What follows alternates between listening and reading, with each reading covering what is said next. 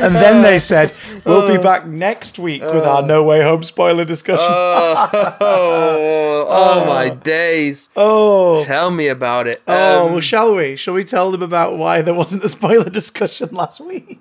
Oh, dear. I wasn't feeling well.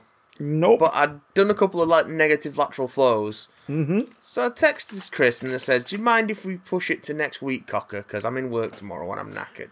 And I was like, absolutely, sir. And we lined up our beautiful bonus episode. We always pre-record one around Crimbo time, just so we've got one in the can. I was like, we'll get Christmas out of the way. And then the next morning, I fucking tested positive for COVID, didn't I? Yeah. But, boys and girls, here's the moral of the story. What had you got? What had you gotten not a few days beforehand? I got my booster the Friday before. Yep. So you are absolutely armed and well prepared for this sort of stuff. So take your freaking vaccines, kids. Take your vaccines. Get the vaccine, Letitia. Even the big damn boys get big damn infected by the dreaded. In our Panto land, as of this recording, we are, touch wood, still performing the Panto, and we are, touch wood, only 2 team members short because of COVID. We have lost our drummer Mike, so our MD Joel has re-recorded all the drum stuff and added it into the mix for the stuff that's in the speakers. And we have lost Beauty in Beauty and the Beast. Our Belle is gone, so we have someone filling in and doing a fantastic job. But that's good. This is it. This is happening, folks. This is happening. I'm still testing positive as of today. Yeah, which is why we are trying to round out your year with some positivity by spoiling the fuck out of a movie that we don't know whether or not the other one loved it or not yet, and it's going to be fun to find out. So, woo! Hi, I'm Chris. Are you okay, Johnson? And I am not okay. Oh, his quivering lip. Now, no spoilers immediately. You've seen the title, you've seen the thumbnail.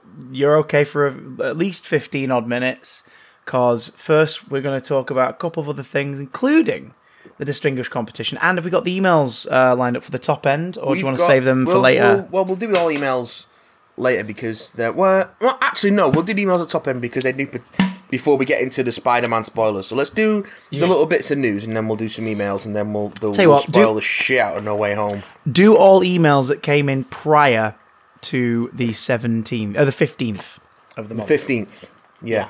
And then we could do the rest of them at the end of the show. Just in case. What? I've got to delete all the ones that are random person with foreign sounding name. Here's an invoice for a thing you're not subscribed to. Oh, thanks, random person. That's all of the emails. It's mad, isn't it? You lot are getting weird with your spam. Big Dumb Cast, Nerdy News, Geeky Gossip, and the last episode of the year. If you're listening to this as it releases, fresh out of the oven, it's New Year's Eve tomorrow. If you're listening to this the morning after it comes out, it's New Year's Eve today. If you're listening to this on YouTube, what are you doing on YouTube? It's freaking New Year's Eve. Go and do something much more interesting. But yeah, the last episode of the year, episode, I think 52 of the year, because sometimes we have a year with this 53. Who could say? I'm not doing the maths. We cross the void beyond the mind, Matt. It's probably I am the Doctor. I got to John Pertwee in my Who rewatched the other day. Hey, and you went, this is the best thing ever, and then you got up to Ambassadors of Death, and you went, okay, a bit slow. I'm on Ambassadors of Death at the moment. I like it, but it is not a forgivably short story, is it? Let's be coming honest. After the Silurians as well, which I think really excuse me. What's it called? Coming after Doctor Who and the Silurians as well, Thank you. Which I think really fills out its 7-episode runtime quite well. Yeah. Liz, sit in this cell for a bit. Yeah. Now get out. Now sit in this cell for a bit, Liz. I think Liz Shaw might be one of the most criminally underused companions of the original run. There are some actors and or characters, 'cause sometimes the actor's there and the character's not there, but there are some actors and characters who seem like to be left behind and forgotten who deserved way better. and Caroline John as Liz Shaw is like at the top of that list. My God, she's at the top of that list. I mean, we got Joe Grant, who is one of my absolute favourites, but it's like another series with Caroline John would have been lovely. Just a little bit more Liz, you know. I've realised in recent years that I actually kind of is it Samuel Anderson, Danny Pink? I feel like he as an actor was sort of shafted a bit because he was very good in the role. It felt like they were taking that in one direction, then decided to not do it very, very hard. Yeah, like bonnet hard. Yeah. We assume we never see the impact point, but yeah. It's sort of just, you know. He was good, man. He was good, you know. Didn't so much get put on a bus as get hit by one. Yeah, all right, I'll take that. Yeah. So, yeah, we are going to have a look at a few emails now, folks. We're then going to chat very briefly about the Batman trailer that dropped today. Have you caught this? I think we should chat about the Batman trailer, then do emails, because they are mostly Spider-Man focused. That's fair enough, but we're also going to touch on Hawkeye episode 6. Yes, well, let's do that. Let's talk Batman, let's talk Hawkeye, let's do emails, let's talk Spider-Man. He knows what he's doing, boys and girls. He knows what he's doing, which is why Matt's going to read an email, and I'm going to chew on this piece of Terry's chocolate orange. Christopher, breaking news. Yeah. A major city in the north of England has gone missing. Police are looking for leads. Oh, jeez.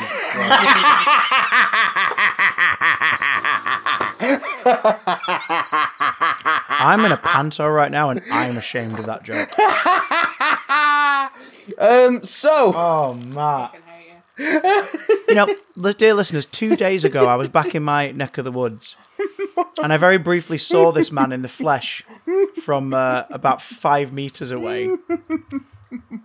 And had I known he was going to tell this joke today, I would have thrown a brick into his house. We call that a Salford greeting. Yeah, but I might have caught it. Anyway. You caught something, that's why I have caught it, yeah. Fucking Rona 3 days before Christmas. Oh, God. But didn't have to share your pigs in blankets. I didn't, because Keith don't like them. I had an entire pack of pigs in blankets to myself. Me too. On Boxing Day morning, I had the 4 leftover ones in a bagel like they were a breakfast sandwich. I didn't have any left over. Dirty boy. Batman. The Batman. The Batman. The Batman. Robert Pattinson's, Matt Reeves's, Warner Bros.' The Batman. I feel like the trailers have basically shown us like 3 different films at this point. They're all tonally so different. Yeah. This one feels more like we are watching the previous 2 Catwoman Batman films. Like, there's so much in this trailer that makes me think of Michelle Pfeiffer and Anne Hathaway from Zoe Kravitz. Like, freaking 9 Lives pun of an apartment full of cats. We've got a better look at the costume from some promotional material that came out via Empire Magazine, Total Film, a few of their things for upcoming subscriber covers, where you get a closer look at Selina's costume, which, cop out, she's wearing a balaclava that just sort of kind of has cat ears because it's where the seams meet. But her outfit is, you know, skin tight, like black, kind of classic Catwoman-y look, including a bunch of Burton-esque stitches in black on like the shoulders and stuff. So I dig it. I dig it, but I'm also like, thought you guys were doing something a little bit different. It looks like you're taking your cues quite heavily from things we've already seen. But then, you know, you look at the various Catwoman costumes, that, with the exception of the sort of the very early like skirt, like first appearance skirt costume. They're all very similar. Oh, true. Yeah. Broadly, like they're all cat suits. They're all skin tight cat suits with some kind of hood. Like that's what a Catwoman costume is. Are you saying you don't want the purple skirt, green cape, and very early on giant cat head mask? Oh God, I'm absolutely saying I don't want that. I would love to see that at least once. At least once. I don't mean for a whole movie even. I mean like just take her to a fancy dress party and have her in that outfit. And I'll be like, that's hilarious. There's sometimes you get something and you realise that it was never what you wanted.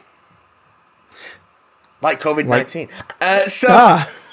Yeah, how are you feeling about the new trailer? I'll be honest, I'm getting less excited for this the more I see of it, weirdly. I think it looks fine. I just want to see it already. Like, enough trailers, just show me the film. Give me the money! Like, the Riddler's definitely... They've chosen a different voice than we heard in the previous trailers. Yeah, weird that. I guess they're still messing it around with it in post. And also, this might end up being one of the last films I see in cinemas for a while. All right. Oh, of course, yeah. Yeah. Fair point. But we'll get to that at another time. At a very specific time, actually. A very specific time. Yeah, oh God, so it better deliver then. Jesus Christ, this film better do its duty. Better add. I'm slightly fearful of what it may be inspired by. This what new do trailer. you think? Something about the Wayne family, something about their legacy. Something about Alfred keeping something from Bruce. Oh. I'm feeling the Telltale series vibes very strongly in this. Oh. The Telltale series is its own version of it, which is fun. It works quite well for Telltale, and it's very well dramatised. But the whole crux of that is that the Waynes, specifically Thomas, were not good people. And Bruce finds that out in a way that makes him realise Alfred sort of kept that from him. And Oswald Cobblepot and Lady Arkham, the villain of the first game, sort of unveil it to the world. Oh, and Joker sort of plays with that idea as well, doesn't it? The Joker film, yeah. Yeah. Which, again, I didn't like, because I'm like, no, I think Batman doesn't think that everybody is... that people are either, like, pure shining examples of virtue and decency, and then some of them are evil supercriminals. Like, he knows that people are capable of different things, and all sorts of things. But for two adaptations in recent years to really focus on the idea that maybe your parents aren't worth all this. That being because said, they were actually shit baskets. And it's like, oh, okay. When DC's sort of spin-off media gets an idea, they do like to run it into the fucking ground. Cough, evil Superman, cough. Yeah, so it wouldn't surprise me. I kind of hope I'm wrong. I really do. I hope you're wrong. About many things. You bastard. But mostly about this. It looks nice though. Like visually, I'm really digging the look of it.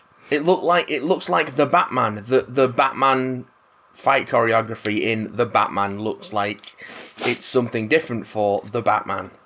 And there's more daylight. Yes, there's a lot more scenes set in the daytime. It's like, okay, Batman good. In the daytime.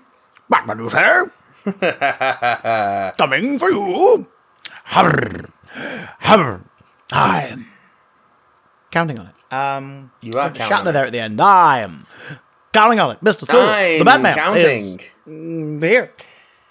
Beam up the Batman. So from one powerless vigilante to another. Today's episode is sponsored, but no. Hawkeye finale, spoilers ahead. It's on an easily accessible service that you can trial for free for 7 days. No excuse. Hawkeye finale, spoilers ahead. Yeah, we're going to spoil the Hawkeye finale. Episode 6. La la la la la. Just go watch it. Happy holidays from Marvel Studios. That post-credit scene was delightful. I hate it. But I love that they did it. You hate it because of how accurate and painfully on the nose it is. I mean, painful is the right word for it. Like, it is painful. It is a painful musical number. Like there are a few intentionally funny lines in there, but the rest of it is the comedy of this comes from how unpleasantly close to the current musical trends it is. Yeah, it's bad. It's bad. But I love that they did it, and I also. The more I hear of people who are pissed off because it wasn't something relevant to the meta plot, the more I enjoy it. Yeah, I love the fact that the last post-credit scene of the year chronologically is just it's another Captain America sitting at the chair going, so it's another one of them. It's like yes, and this time it is, hey, you all kind of enjoyed the dorky like stupid musical number in Rogers the Musical in episode 1. Here's the entire scene. Here it is, uninterrupted, no cutaways. Enjoy, complete with what's the name of the fella who co-wrote Book of Mormon with Matt and Trey? Because that's the dude playing the MD. I can't remember his name. Something Lopez. Yeah, like there's cameos. I mean, for Christ's sake, the first vocalist, the guy with the grey beard, is Adam Pascal. Adam Garcia, yeah, I'm Pascal, not Adam Garcia. Like there's just all these little hints and Easter eggs for musical fans. It's like there you go.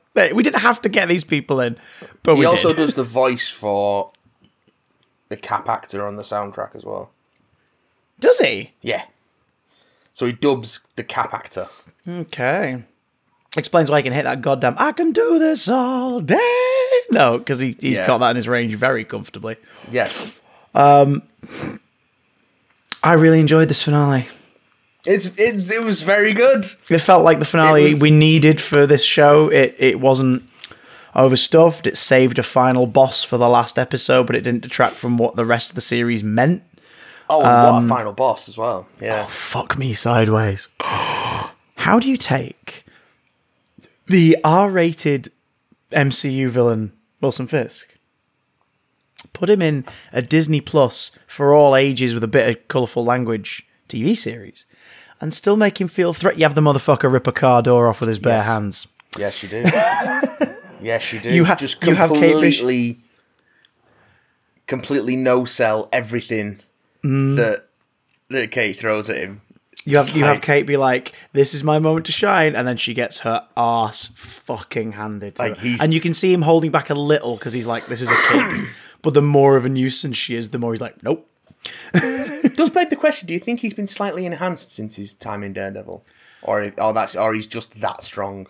I think he's again in Daredevil. I've not seen series 3 yet, still, so I can't comment on that one. But like, he's done some incredibly violent things that suggest he is an incredibly strong individual, and we know from his tailoring that his clothes are certainly lined with stuff to help with. Yeah, he's got some. With sort of longer range weapons and knives and things like that. So when she plunged the arrow into his chest, I was like, he's just gonna pull that out like it's nothing.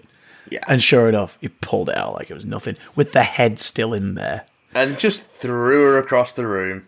Oh, when she shot like the rope line at him, and he just grabbed it and yanked. It was like brilliant. This show has had. I think this has had the best fight choreography of any Marvel show since Daredevil. Since Daredevil, yeah, I agree. The fight choreography's been really, really neat. The others have had really inventive stuff in there, like the fight with Yelena and Kate going through the building. I thought it was really well done. All shot through the same fourth wall. Yeah. Yeah. I thought that was really neat. That was very, very cool.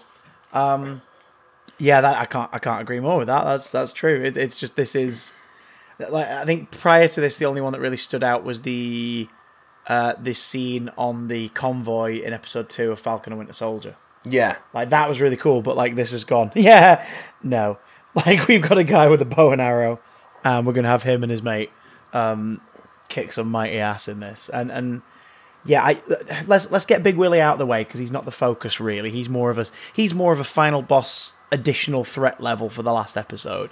And I like that they leave his fate ambiguous enough. Oh, what are you talking about, Matt? He's definitely dead. The internet got really wound up about it because they were like, "You can't take him out like that." It's like, did you see a body? Did you see a body? It's great because they can just go, "Oh yeah, he's dead," and then not worry about it. And then they can also go, "Actually, no, this happened and he's not dead." It just leaves it just leaves it open enough that they can do whatever they want with it, depending on what they end up having to / being able to do with Vincent D'Onofrio in the future. Although he seems like he's fucking up for it. He's loving it, and he's been sort of dispelling the rumours that the character's dead as well. Yeah. People have been saying, "But they killed you off," and he's like, "Did they? Did they? Did they though?" And considering we have Echo coming up late next year / early 2023, it would surprise me if they don't leverage that. Yeah. Like, I think that's your big draw for a character that doesn't have a huge fan base, is to be like, well, you liked her in that thing, so come watch her in this. Also, the Kingpin will be the central antagonist. They'd be like, "Yep, we're all in. We are all in." And then it means Hawkeye, in the wider plan, served as a lead-in to a new property with a new star. I like that we got a completely out of season costume just so they could have one based off on the Spider-Man Family Business graphic novel. Good. Just like Hawaiian shirt for Christmas. Sure. Okay. I love it. I love that he's leaning into the sort of weird fashion of hanging around with the bro. Dude, like he's the purple pants in the opening shot for him. Those pants were fucking purple. It's like with a diamond-headed cane. Yes. I feel like Vanessa's out of town, so now he can't dress himself.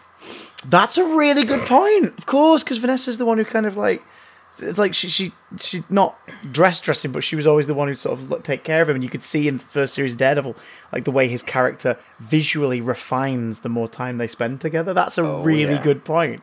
Like he still had kind of a drip in this, but it was more of a goofy drip. Again, you need to watch season 3 of Daredevil. I need to get on that shit. I like the idea that because it sort of implied that he blipped out of existence for 5 years. No, he didn't. Oh, he didn't blip out of existence. He definitely didn't, because... But, like, territories or whatever that they then took over, suddenly people came back.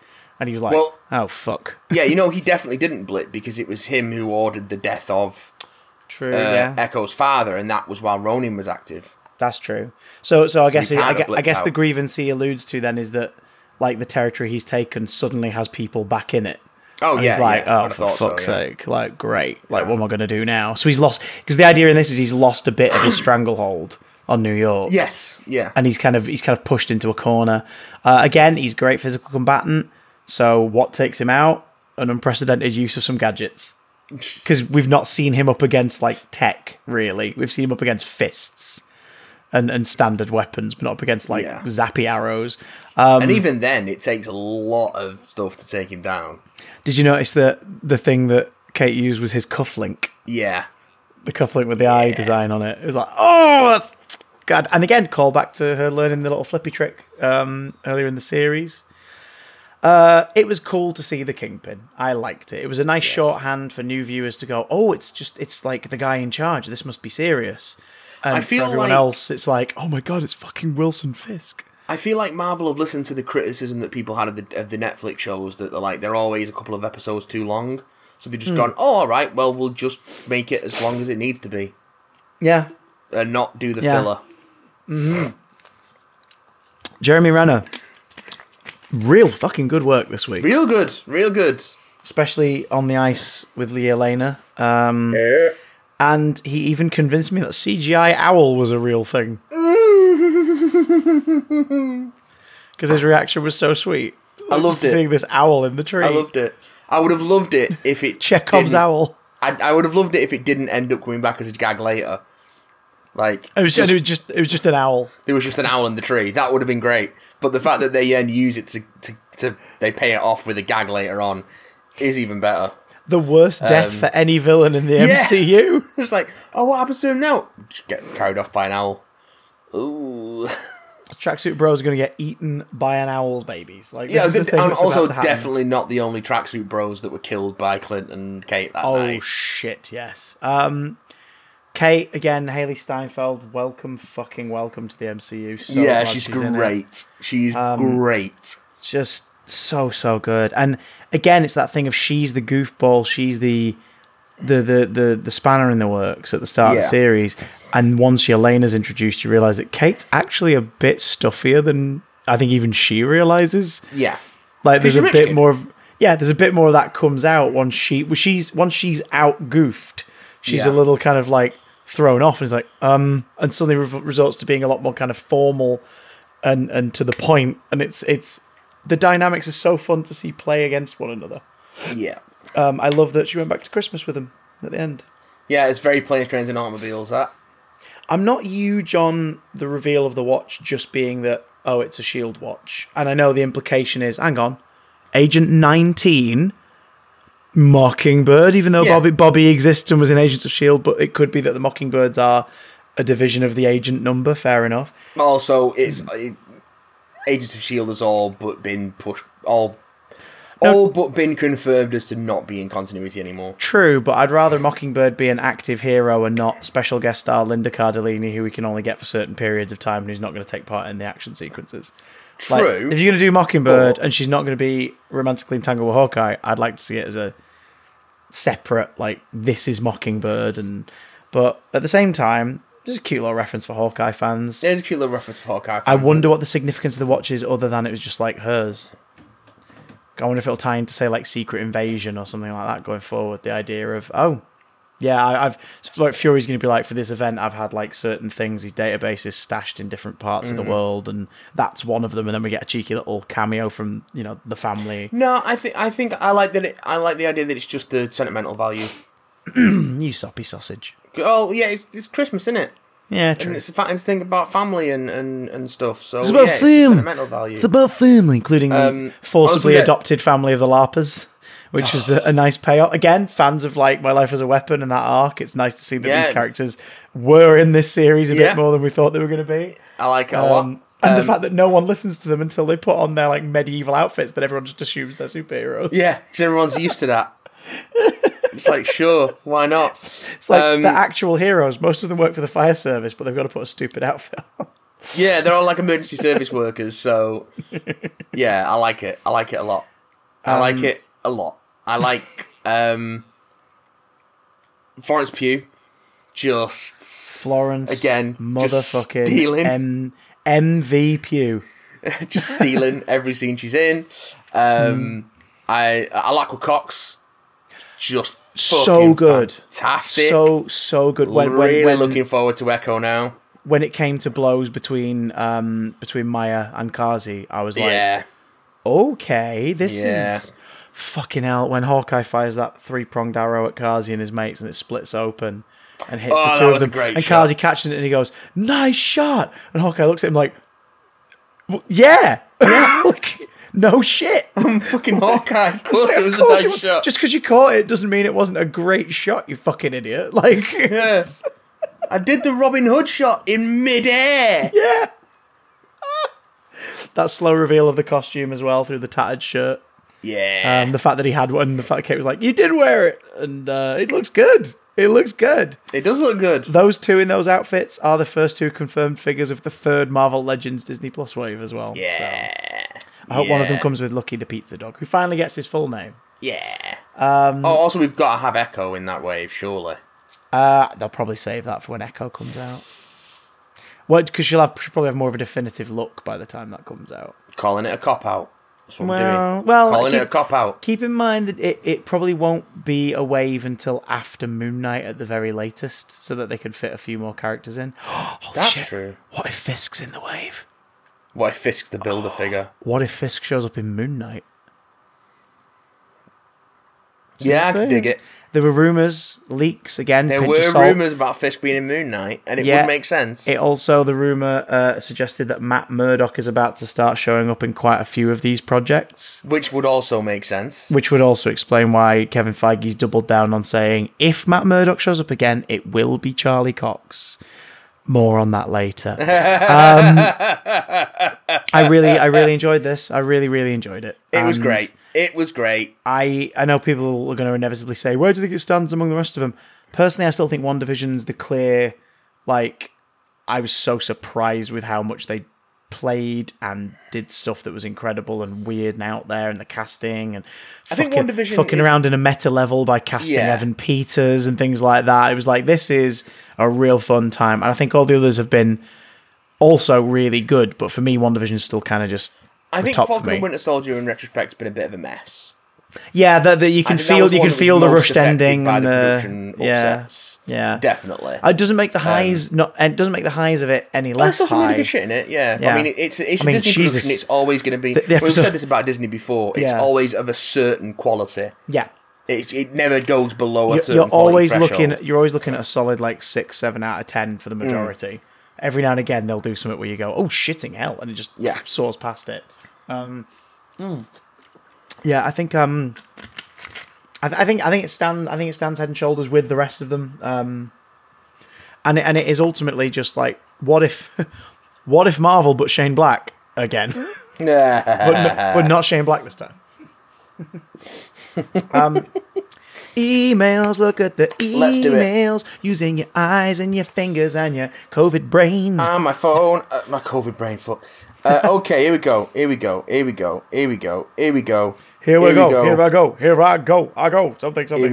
Something, bing. So this one comes in for me, and this is first part of a two-parter. Ooh. So this is across the Opinionverse part 1. Wait. It crosses the void beyond the mind. Avoid the void beyond the mind. And this is Ian preparing himself for Spider-Man No Way Home by watching the Raimi films. Oh, yes. I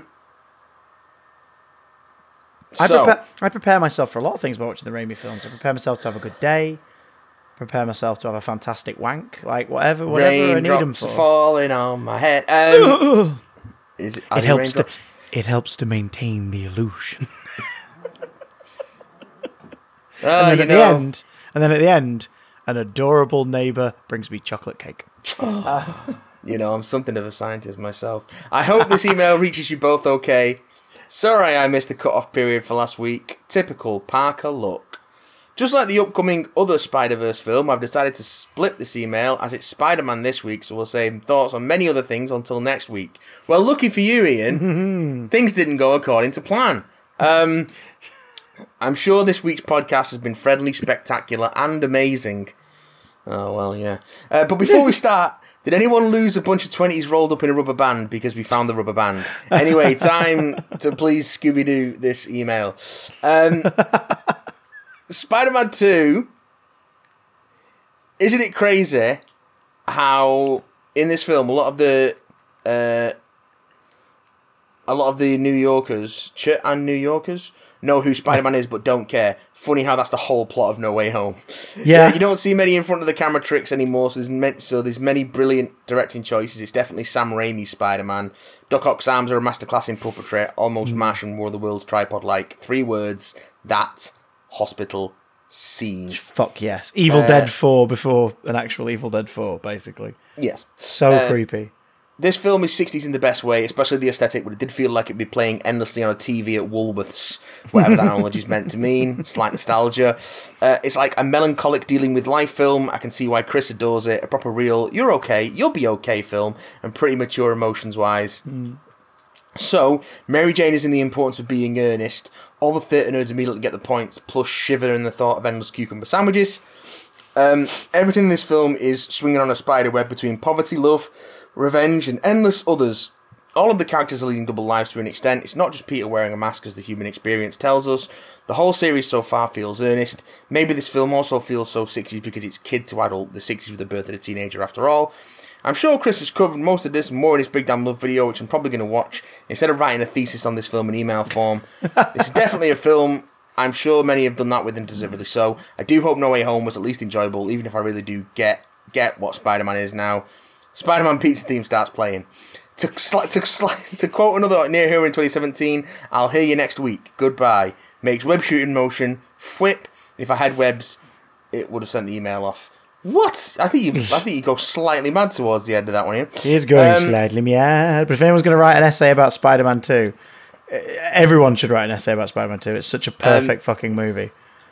This one obviously came in before No Way Home came out. This is a short one from Jack that says, I cannot wait for the only Spider-Man in No Way Home to be Tom Holland. Imagine the online reaction. People would be fuming. That will be the real carnage this year. Good day, my boys, and farewell. Spider-Man No Way Home, let there be carnage. And then Jack also says, hello, big boys. Dan Slott's going to do Docky Who. That's it. Bye. Yeah, did you see that? Yes. He's doing a limited Tennant Martha series. Doctor Who. Yes. Which makes me very happy because when recording 90s, Teddy pitched me like what he would do. And it's not the same as this, but it was like, oh God, you've had it in your head for a while. He's like, yeah, I have. It's like, oh my God. So I'm very excited to check that out when it comes out. Yes. Yay! Yes. Huzzahs! These words are my own. These words are my own. It was the MJ version. Yes. So, these two emails are going to be talking about Spider-Man No Way Home. So, if you haven't seen Spider-Man No Way Home, there be spoilers from this point on. Here there be spoilers. Other than the oblique sort of pseudo-spoilers we've alluded to. And also, if you've been on the internet since it came out, there's no way you've not been spoiled on most of the stuff that's in there by this point. But first of all, we'll pick up with Ian's viewing of Spider-Man 3 and Spider-Man No Way Home. Shit. So, due to a certain film having the second biggest opening weekend ever, I've been incredibly busy, so this email will take the form of unrelated bullet points I wrote down during my first viewing of Spider-Man 3 and Spider-Man No Way Home. Enjoy a cool, refreshing glass of Ian's famous no-context fruit juice in a novelty Spider-Man sippy cup. Spider-Man 3. I wonder where that painting of Defoe went. What is that thing doing on my shot? I wonder how many times people have quoted that during filming. This film wasn't as bad as I expected. Does cheese age better because it's still entertaining? Spider-Man and trains, his real enemy. They love me. The black and white flashback scene, which becomes colour as the gunshot happens, amazing. The sound effects in this film are pretty good. I wonder what they'll be like in No Way Home. With Venom, I understand why Harry's not green... as good. With Venom, I understand why Harry's green goblet was basically put out of action for most of the film. You can tell there's two cooks in this kitchen, but it doesn't feel abrasive. These aren't Spider-Man films. They're films about Peter Parker, which I think many forget, especially in online media. Spider-Man No Way Home. The direction in the flat at the start is really excellent.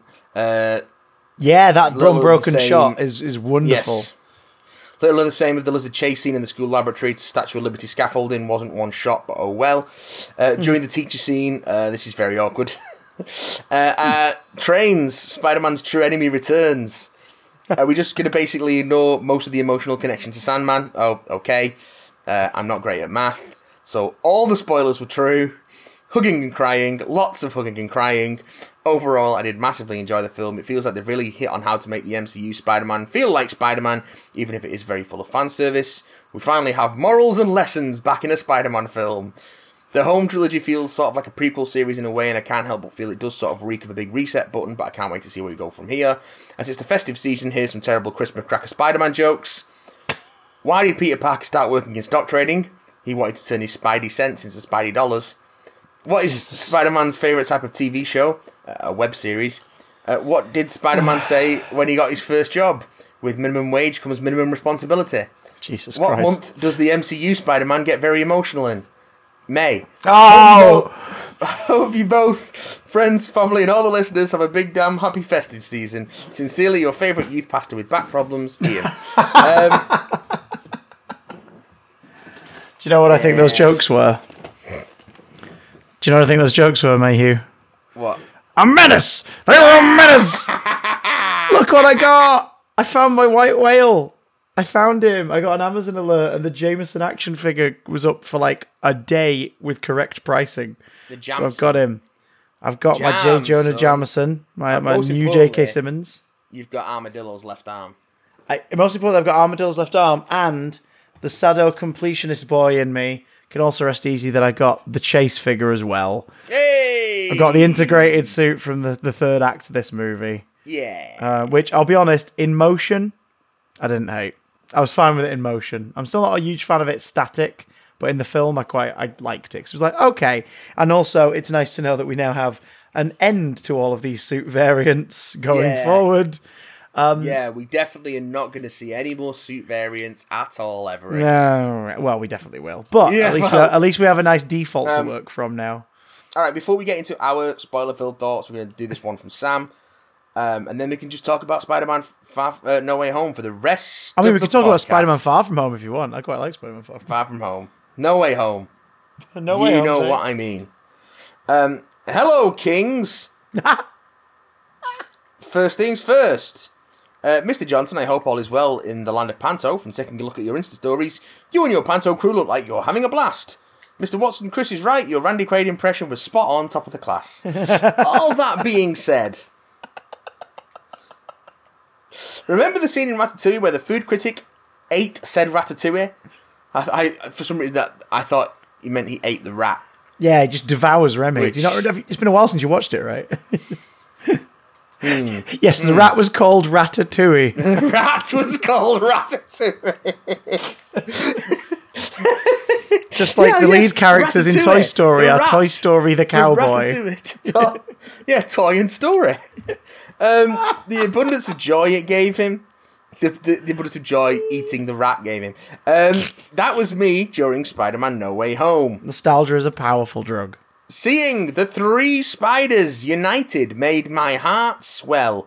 Andrew and Toby are as beautiful as the day we last saw them. Me and my partner held each other in shock when they came through the portals, and our audience's reaction was crazy. God, I love late night showings. Multiversal spiders aside, this is Tom Holland's Peter Parker finally coming to grips with responsibility and what it takes to become Spider-Man. That's what made this film hit home for me overall. The new suit reveal with Peter finally fully embracing his spider future made my eyes wide with joy. I'm so excited to see where this new trilogy goes now we have our fully fleshed out Spider-Man. Ooh, sorry, pardon me. Every action set piece was breathtaking. I loved the fight with Goblin and Peter in the apartment block. You can see the sadistic joy oozing out of Norman. Oh, that's what that is. Willem Dafoe has still got it after 20 years, as does my beloved Alfred Molina. I love this boy! Holy moly, I could write so much more about how brilliantly No Way Home was executed, but you'd still be here by Christmas reading this email. Thank you for another year of Pop Culture Japes, boys. I'm proud to have you as my number one podcast. Spotify said so. I don't make the rules. Have a wonderful big damn Christmas, and until next year, goodbye, my dears. Your friendly neighbourhood, Sam. Bless your eyes, Sam, and bless your dream holes. Bless you. Sam Raimi? Indeed. No. Could be. Indeed. Won't be. He's busy on reshoots for Doctor Strange 2 at the moment. Which, yes, so spoilers again. You've probably already noticed, folks. Yeah, spoilers. Spoiled it all. The post-credit scene was the Doctor Strange in the Multiverse of Madness trailer, which has now been released. They could not contain, and it's now out in the world. They could not contain. They knew they wouldn't be able to contain it. Can't contain this much Docky Strange. Including a lovely teaser poster featuring Strange, Wanda, and the other Strange. Yeah, it was nice to see that in live action, actually. Holy shit, the what if Doctor Strange is in Strange 2. Yeah, I liked it. What the fuck? Also, Schumer Bloody Gorath. Schumer Gorath. Mordo. About damn time, because Chiwetel Ejiofor is a goddamn treasure, and the fact that we haven't seen him in nearly 6 years by the time this comes out is a crime. In the Marvel universe, Rachel McAdams as well. Yay, Christine is a part of the story. Thank fuck. Wong's the Sorcerer Supreme. Love it. Due to a technicality. Love it. Which I love. I love that so much. It's like he's the Sorcerer Supreme because Strange got, blipped. And Wong didn't. So he's a sorcerer. And now that Strange is back, he's like, right. And I'm still the Sorcerer Supreme, motherfucker. Yeah. I like it. I like that Big a lot. love for Wong. Oh my god, we have so much Wong now. Wong is in 5 movies now. It's the Wong Cinematic Universe now. Doctor Strange, Infinity War, Endgame, Shang-Chi, No Way Home. And then Multiverse of Madness. Yeah. 6 movies. I'm here for this. I'm so here for this. 6 movies of Wong. 6 pure, uncut appearances of Wong. Makes me very happy. Benedict Wong can do no wrong. Eccles' finest. Benedict Wong. Son, Benedict Wong. Damn right. Where to begin? Well, let's get your general thoughts on the film, because last time we spoke about this on the podcast, I'd seen it. And I had not. And you had not. What are your thoughts on the movie Film with Your Eyes and Neck? I think it's very good. I think it's very good indeed. It's really fun, isn't it? I think it balances an enormous cast very well.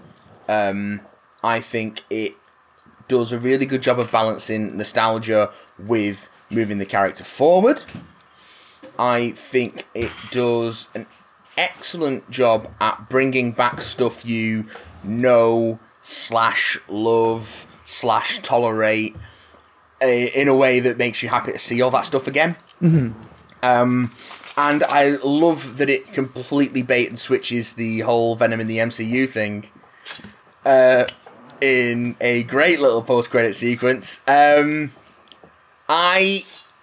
am sad that they treated certain characters in the way they did, but I understand why they did it, and that you're supposed to feel sad. And yeah, it just feels a shame that there are 2 prominent female characters and one of them has to die for a point to be made. Yeah. But we also never got the origin. We never really got to see it. It's been alluded to. We know there was a Ben Parker. We know Peter's philosophy is that if he doesn't do things that only he can do, then bad things are going to happen, then the bad things still happen, and that's on him. But he hasn't had that moment where it is said to him, I suppose. So, yeah, we get it. And then this film confirms that, oh, yeah, just so you know, that's the one constant in the multiverse, it seems, for you. Yeah. At some point, you will have to learn that with great power comes great responsibility. Just seemed that this Peter learns it in their like fifth big adventure. Well, he's already got the impetus to do the right thing and the sort of the natural heroism of Peter Parker. Yeah. In the various incarnations across the multiverse, it's just that he's not had that moment. He's not been challenged yet. No. And this kind of finally does that, and it's not that he did. Here his lesson isn't that he didn't do what he should with his gifts and something horrible happened, and he feels that that's on him. It's that people got hurt because of him.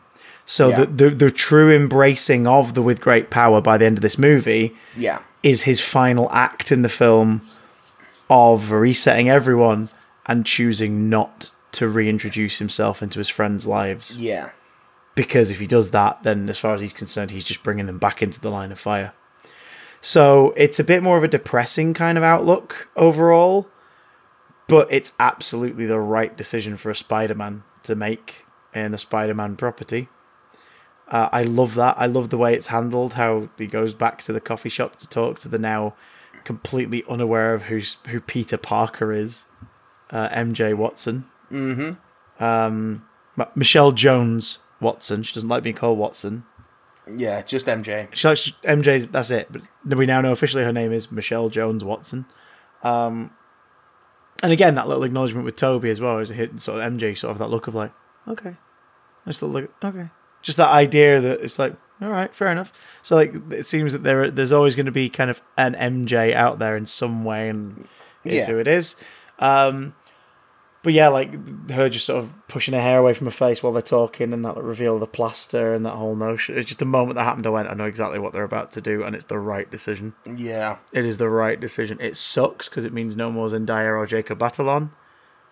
I don't think that's necessarily the case. I think for it to hold any water, you can't do it. Now, I know Sony won't be able to fucking resist.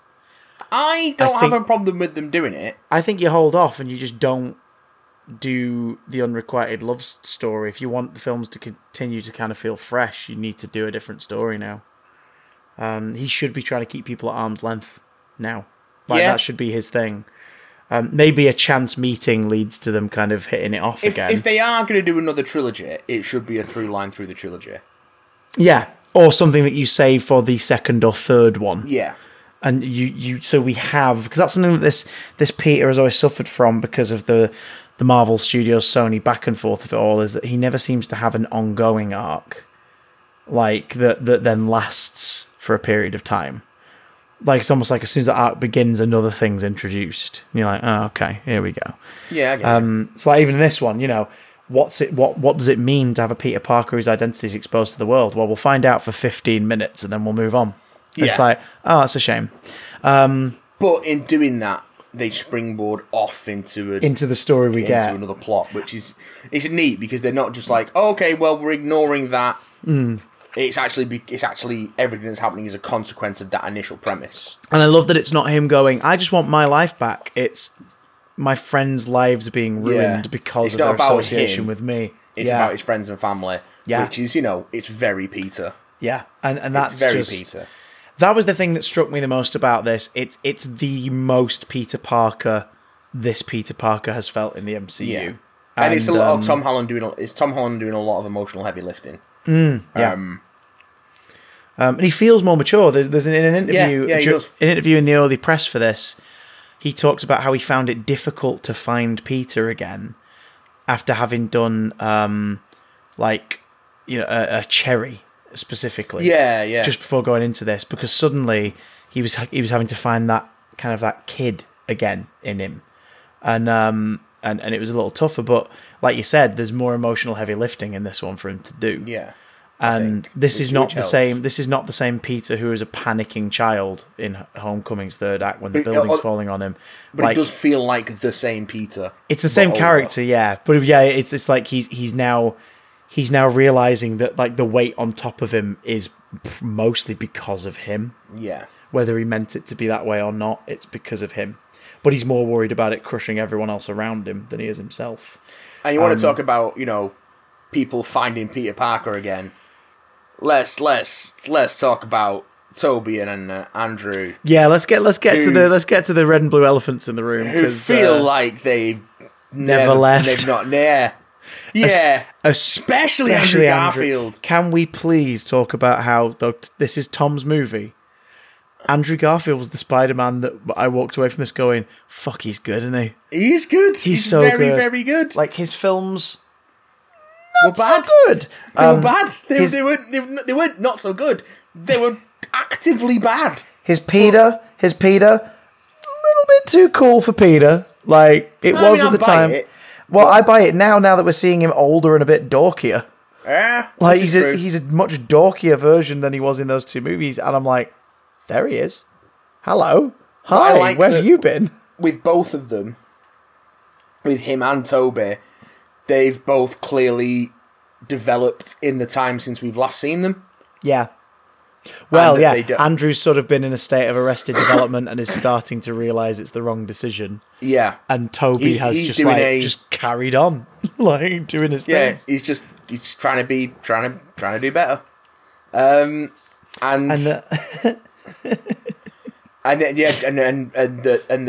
the amazing Spider, just realizing that he's given himself over to, he's not moved on, he's not coped, or he's coping in the wrong way, and then having that moment of closure where he saves MJ.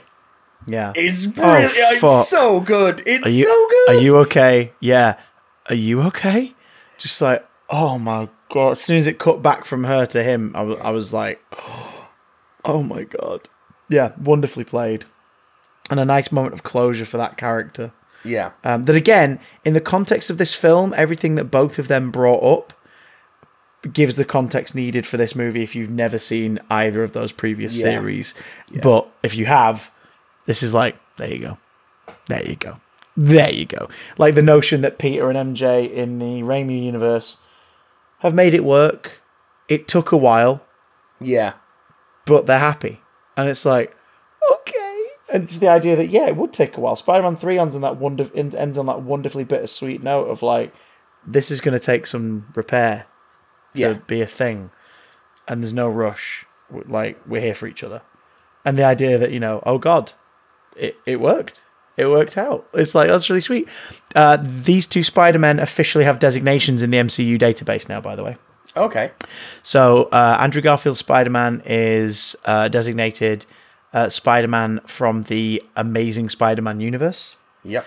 And Tobey Maguire's Spider-Man is designated the Spider-Man of the Friendly Neighborhood Spider-Man universe. Oh, I like that. Which feels right, because obviously it's a very 60s inspired, like more feel-good kind of like universe that he comes from. So it's the New York of the Spider-Man, of the Raimi Spider-Man films feels a lot smaller.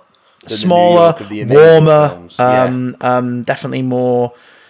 There's more of a community feeling to it, which of course was in itself was a response to 9/11 and back in 2002. Well, certainly in the second one, not so much in the first one because it was mostly shot. It was it was retroactively, They certainly in the second one, definitely in number 2, and Amazing Spider-Man. It just makes sense because those films are called The Amazing Spider-Man. So that just makes total sense that that's the designation.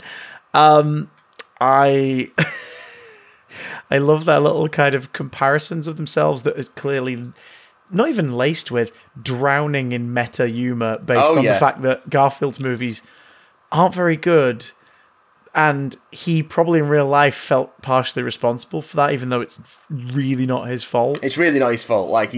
And I think you look at the discourse around those movies, that him and Emma Stone come out of it looking as good as they possibly can. Yeah, not really. Many of the actors don't come out of it with a slap on the wrist. Like, no one's really singing the praises of Dane DeHaan's take on the Green Goblin. And why should they? And as much garbage. And as much fun as he's clearly having, like, Paul Giamatti does not get a pass for his Alexei Secevich. No, he does not get a pass. And I like that's even listed as like, well, you fought aliens and stuff. Like, all I thought is like a dude in a rhino suit.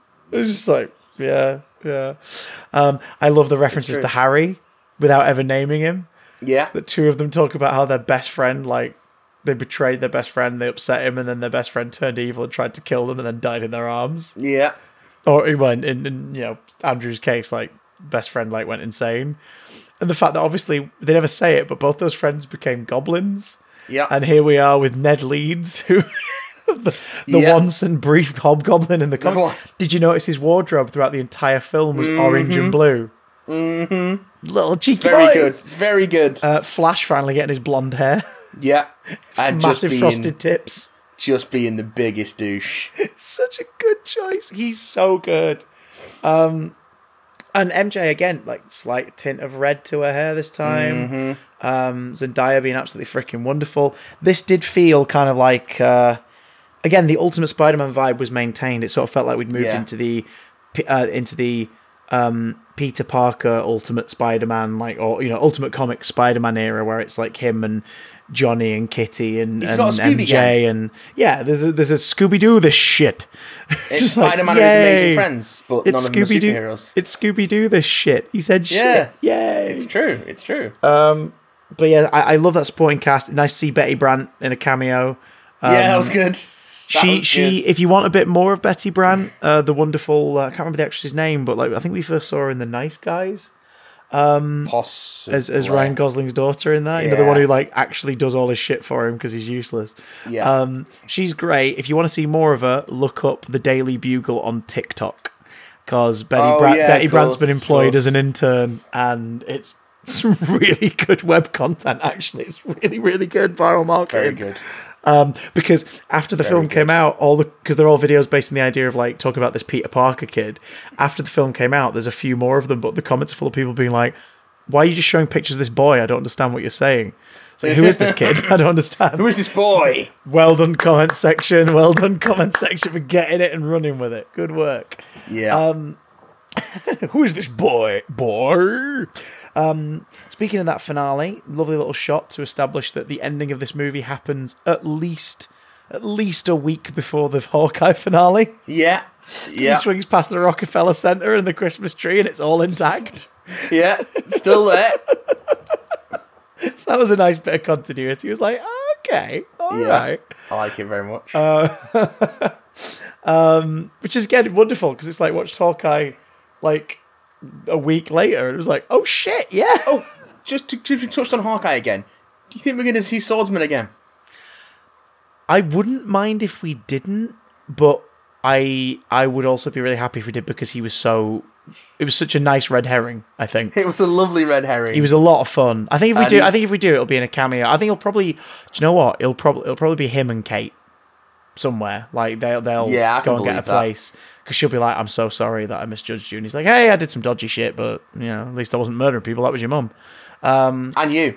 Yeah. I love that bit again. Yeah, I love that bit where Eleanor said, "What'd you call it? Like, you do this to your family?"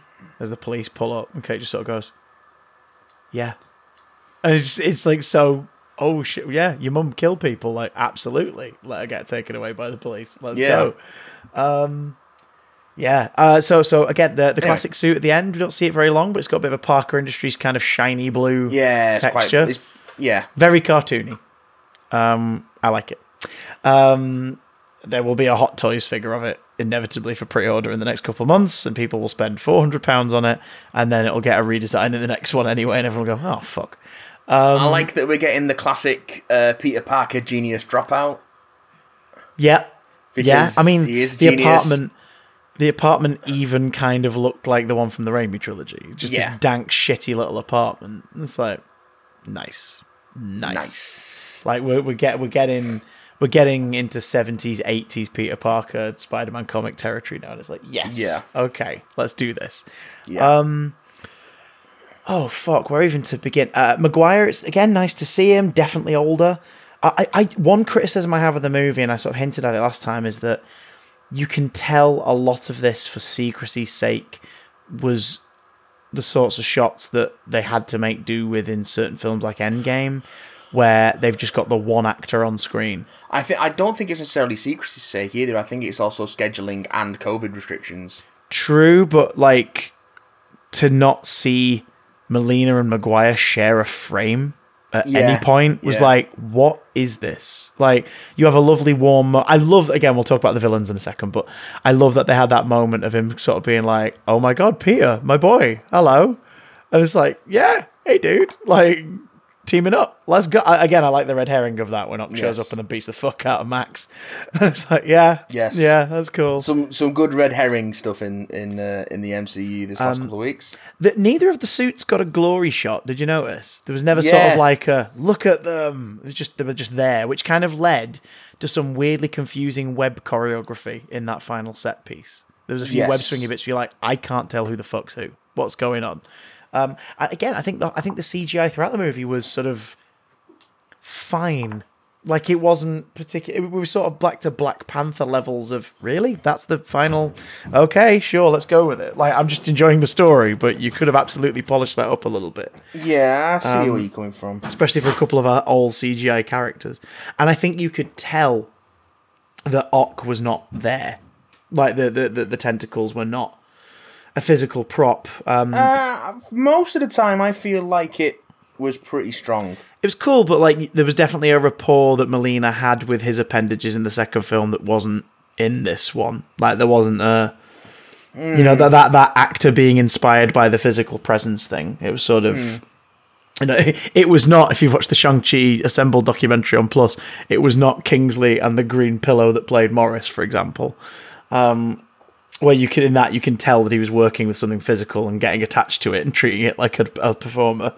Whereas in this, Molina's doing a lot of little sort of looks and glances, and the CGI guys aren't quite matching the chemistry that he had with the puppet props in number 2. Yeah.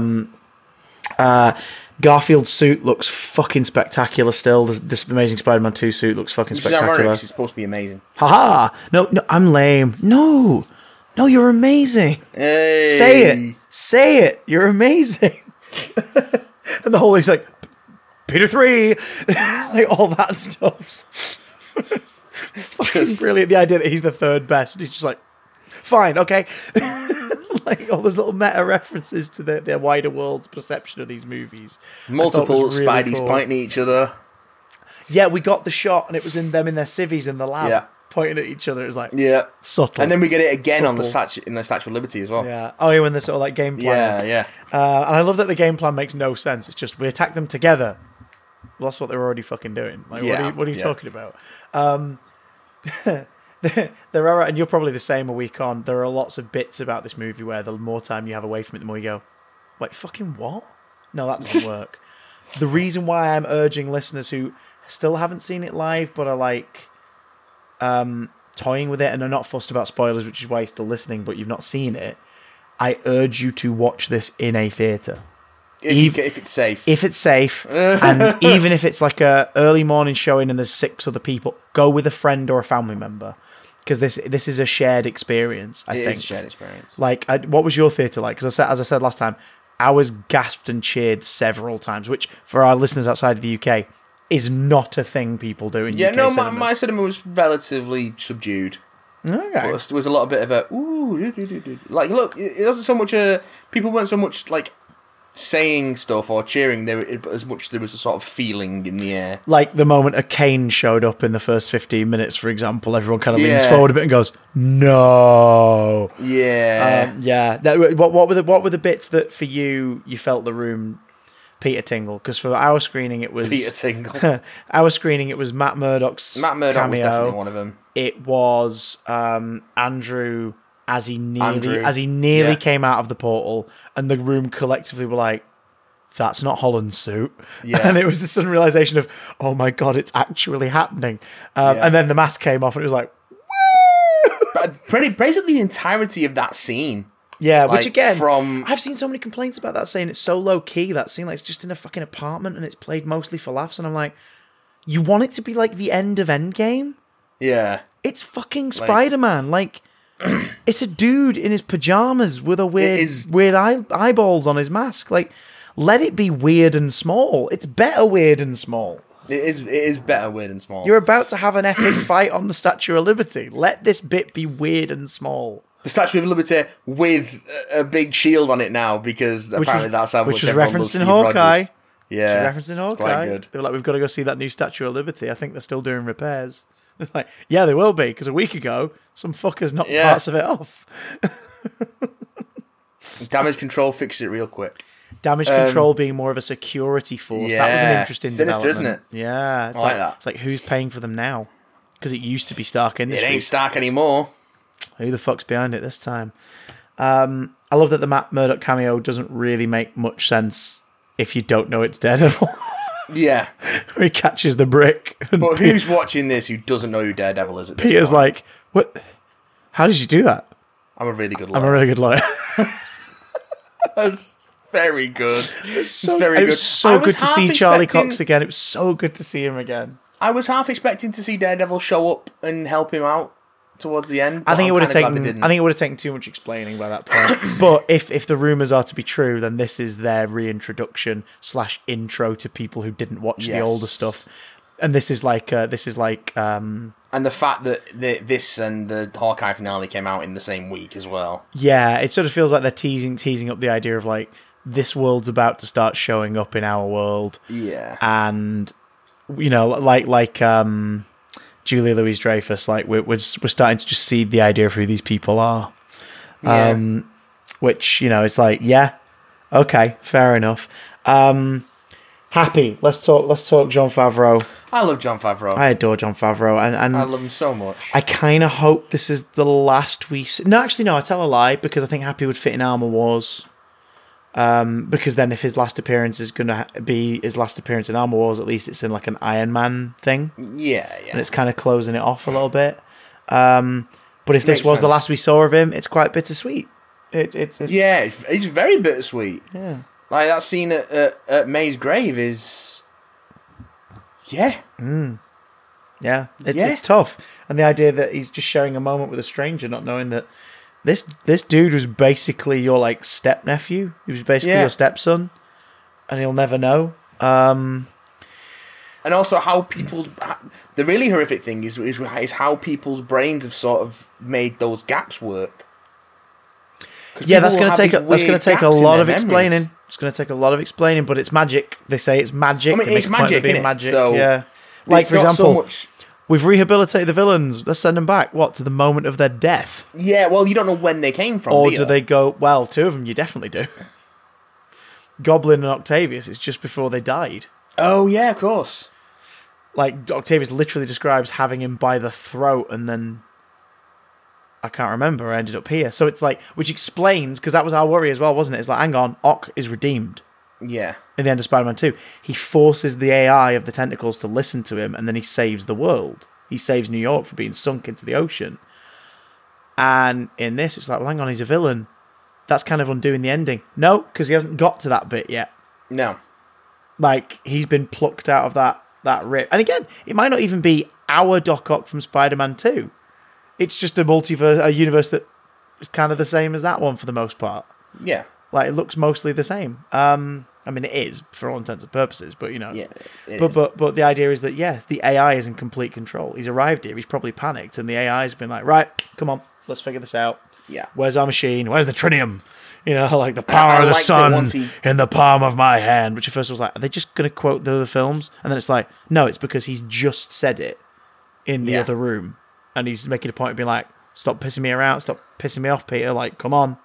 Where is it? We were just doing this dance, like, in the warehouse, like, 10 minutes ago. Yeah. What is this? Why have you changed your suit? What's going on? But yeah, like, do they go back at the moment of their death? Do they go back in the present day for their respective Spider-Men so that it's more a thing of, like, you're back, you're redeemed? Because everyone gets redeemed. Everyone gets cured of their powers or their affliction. I don't think he can redeem Norman as much as now he has to live with what he's done. Well, yeah, that too. Because this film really does establish the idea that, yeah, Norman and the Goblin are definitely two different people. Yes. So, at the end of Spider-Man originally, like, the Goblin gets stabbed, and then Norman gets the last word before he dies. Like, this has kind of set the idea that, yeah, like, in that last fight, it's not this thing of, oh, they're one and the same now. It's the Goblin. And then Norman says, don't tell Harry. And dies. Whereas, yeah, and you realise that, like, he's feeling remorseful for what he's been doing to his son. Because in this, he's like, he misses his son. And it's like, oh, shit. It's like, yeah, I mean, he's not going to cameo because fucker's only just come back and made any statements about the sexual assault allegations. Yeah. But we're not going to see him again. Nope. You're probably wondering why James Franco's in hell. Well, James Franco liked to make students do weird auditions for sexual kicks. Play me off, Johnny. Ding ding ding ding ding ding ding ding ding ding ding. Yeah, fucking. Oh shit. Yeah. Oh, okay.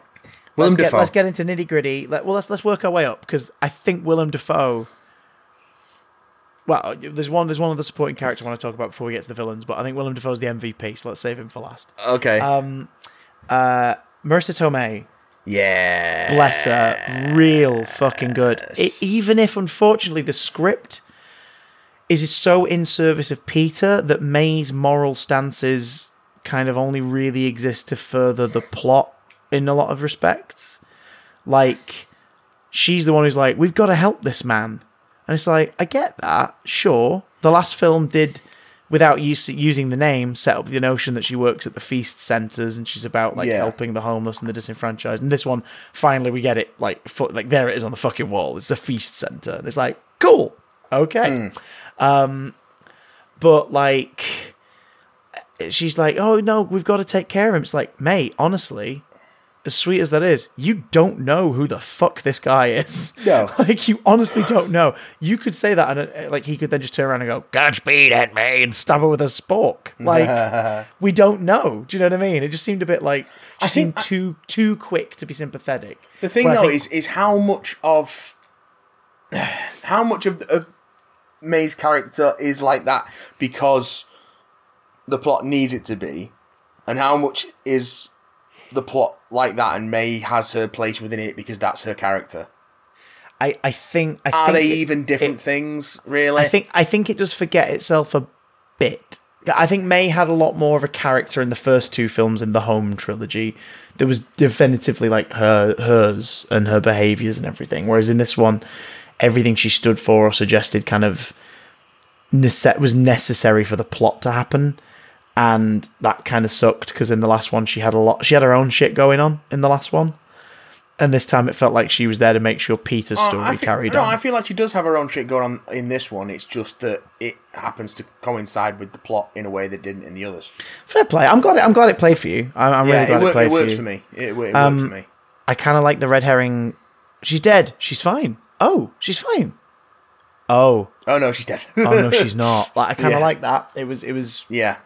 It was tough to watch. And again, it is rough. It's rough. She and Holland act the fuck out of that scene. And it's sort of like this weird, almost like more grown up, less surprised gut reaction from Peter compared to Stark dying. Like, Stark dying in Endgame breaks him. Like, he's panicking and he's in tears. And here, it was more, no, come on, you're okay. Look at me. Like, he was more in control. Yeah. But you could see behind the eyes, like, he knows that this is it. And it's so devastating. It's horrifying. Watch. And then, obviously, it plays out over the next few scenes, including him nearly murdering a villain. And I like the fact that it is the purest and sweetest incarnation of the character who is the one to be like, yep, stop. Like, no, don't fall off this edge. I also like that this definitively proves that, yes, Tobey Maguire's Spider-Man is the physically strongest Spider-Man of the three. Yeah. Which we sort of had a suspicion of from the films in terms of like what they've all been able to achieve. But when motherfucker can stop a train, like, motherfucker can definitely stop Tom Holland sticking a glider in Willem Dafoe. Yeah. Even if he then got a fake out death, which I wasn't fond of. That made the cinema go, yeah. True. So it makes sense that he's the strongest. And he's still got back problems. Yeah, I like that. Which in itself is a reference to him like nearly being fired from the role because of his back problems. And it's like, fuck. And the entire bit of him and Andrew Garfield just like popping each other's backs. Oh. What the fuck? All the Spidey interplay was very good.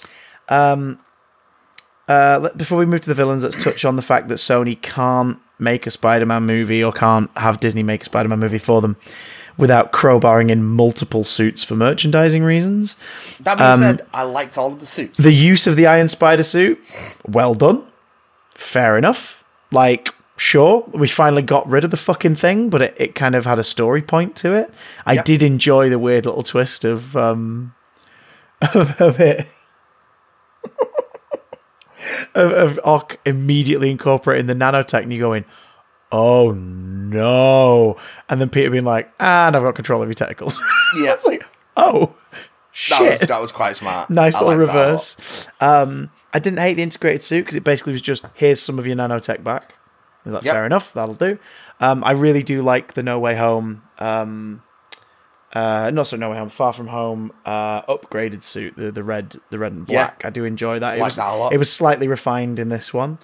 As cool as it looked visually, the fuck was the point in this black and gold one? It was just neat. I liked it. Like, what the one scene, and I'm disappointed that all the action figures of it. Washed. I'm disappointed that all the action figures of it don't come with either the wrist gauntlet to cast spells or the gaffer tape mobile phone on his chest. Oh yes, that was very good. Which was such a fun little design idea. It was very good. And Strange, really good use of Strange. Felt like comic books. Doctor Strange isn't, because everyone went, why would he do this if it could go wrong? Doctor Strange isn't like the bastion of stoic he's not. thingy. He's a bit of a dick. Yeah. And he's like, the reason he does this spell is because he's like, fucking, come on. We owe this kid some, and I can do this. It's fine. I can do it. I can do it. It's fine. It's cool. I'll do it. Even if the Sorcerer Supreme says I shouldn't. Yeah. And I think the reason why people have got the wrong end of the stick is because obviously in Infinity War, he's more of a voice of reason and sensibleness. So he's like, fucking no, we are not doing this. And the fact that they went with Stark's plan is part of why Thanos gets the Time Stone. Yeah. And it's like... Well, I think he's probably learnt a thing or two since then. True. Yeah, you know what I mean? But he also apparently can't ask Peter what the conditions of the spell are or concentrate during the spell. But again, that's how we get a film to happen. That's true. You've got to make some concessions to the logic for the plot to happen. It's lovely to see Stan and Steve's boys in a film together. It's fun to see them fight. It's fun to see Peter Pete to use maths to get out of the mirror dimension. I'm great at maths. I can do geometry. It's very good. So good. It's very good. Cumberbatch clearly having fun sort of playing the grumpy older statesman. Stuck there for, 12 hours? Yeah, definitely longer than Loki. Yeah. I've been falling for 30 minutes. Sound Shen. Oh, yes. And, Strange is fun. I like the slight redesign of the outfit, which looks like it's going to carry on a bit into the next movie, a little bit, albeit tweaked. And even then, in the next one, there's an action figure has already been revealed of Defender Strange. Nice. And he's in a black outfit with the red trim, no cape, and a shorter beard. So either it's another Strange from a different universe, or he's going to get a revamp and look a bit more like his sort of new Avengers look, but called Defender Strange, because obviously the Defender series in the 2000s had that look. And it's like, okay, cool. You also briefly mentioned that Ned is magic. Ned is magic, which again, I don't think is some kind of origin for anything. I think it's just, look, you've all been theorising that Ned's going to be the Hobgoblin. Ned's not going to be the Hobgoblin. But let's give Ned a little summon. He might grow up to be a sorcerer, maybe. He maybe do that by Jingo by Jove. Might dabble in magic. Sling rings, if you will. Yeah. I didn't hate that. And again, Cumberbatch, Tomei, Batalon, Zendaya, Izmichi. She is Michi. Favreau, like all of our regulars did a great job. J.K. Simmons, I've seen complaints he's underused. I think it was the right amount. I think it was for this Jameson. I love that his early appearance when it cuts to what he's actually doing, where he is, it's just in an apartment with a green screen and his shorts on. But then it allows him to sort of make a name for himself. This Jameson's obviously got a following, but doing this has given him an empire. Yeah. And it's like, that makes sense why in the MCU, the J. Jonah Jameson of the MCU goes after Spider-Man so hard, because it gets the ratings. Yeah, media grifter. Gets the clicks. And it's like, Okay, I like to sort of... Well, it's like all the right-wing sort of media moguls who don't actually believe in what they're saying. They just do it because that's how they get attention. It's selling supplements. Yeah. Yeah. The InfoWars was dripping from this. I liked his roving reporter look, which sort of gave him a bit more of a comic book journalist kind of thing with the trench coat and the hat and everything. Yeah. It was nice to see the teachers again, even if it was just a brief cameo. Fucking Hannibal Perez. Yeah. You kill Mysterio though, so Mysterio was right. It's like, oh god, He's very good. I know people said there's no Sinister Six. No, but didn't Mysterio's stink hang over the first third of the movie? It really did. There was a sixth villain. He died at the end of the last one, and is the reason everything's gone to shit. Apparently they were at one point considering doing Rhino as well, like bringing Paul Giamatti back. No, thank you. But I'm glad they didn't. No, I would rather them just like use someone in the MCU and have them tangled up in it in some way, like Herman Schultz. Just put Shocker in it, be like, sure, there you go. Or Tinkerer, like that. Like they seek out someone who can help upgrade their shit, and they find Tinkerer. Like no Vulture. I mean, Vulture seems obvious, but I think Sony are about to fuck up continuity with that anyway. So of course. Of course. Yeah. Let's. Oh god. Which is so weird because Venom is so clear cut. Like, because of this mid-credit scene, Venom is so clear cut. It's like Venom exists in a completely separate universe from the MCU. I think we shouldn't have had. We should not have had the post-credit scene for Venom: Let There Be Carnage. I think it would have been so much funnier as a surprise in this mid-credits. Yeah, it would have been. It would have been so much funnier without us going, oh, he's in the MCU, he's in the MCU. But no one at Sony Pictures understands the idea of delayed gratification. Yeah, do you remember in that? He's looking at a TV screen and Peter's in that street with his mask off just looking around. And then Venom suddenly gets the horn for him. Yeah. Because Venom likes twinks. That's the other thing too. It's like, hang on, is that live footage? Why is he just stood there in the middle of the street with his mask off smiling? Oh, I watched this one. Is it footage of him at the top of the bridge when he takes his mask off and it's him and MJ looking around? It's like, no, because Venom wouldn't have been summoned to the universe then. Chris, just let it go. Also, again, it's done. Again, you don't have to talk about it that's one weird little plot hole that makes no sense. And gone. They all came over because they know Peter Parker's Spider-Man. Electro didn't. Venom doesn't. Done and gone. They all die fighting Spider-Man. 2 of them are going to die fighting Spider-Man. Now, I know they don't go into specifics for the sake of the plot, and I get that, but it is one of those where you eventually go, wait a minute, that doesn't make any sense. Fuck it. Which is why I'm saying to people, if you want to go watch it, go with some friends and watch it in a cinema, because it's more of a popcorn event movie. The more you think about it, the more it unravels plot-wise. I mean, it makes about as much sense as your average comic book plot, so I wouldn't be too hard on it. True. You know what? I've been catching up on Marvel Unlimited the last few weeks, and I've gone back into the Nick Spencer Spider-Man run, and I fucking hate it because there's a lot of this in it, and it sucks because it starts really good, and then the Kindred mystery carries on, and it gets real fucking awful real quick. And it's because it's a lot of this. It's a lot of you stop and think for a second and go, no fucking wait, what? No, that doesn't go back to issues. No, that doesn't make sense. There's a lot of it. Let's talk about what I did like. I liked the villains. I liked them a lot. They made me happy in my pants. Let's talk about the 2 underserved ones who I think were still fun. Let's talk Lizard. It's Rhys Ifans. I like the fact that he doesn't talk to anyone for a while and then opens his mouth, because we all sort of went like, oh, he's going to talk. Okay, fair enough. And it's Rhys Ifans. And you're like, okay, fair enough.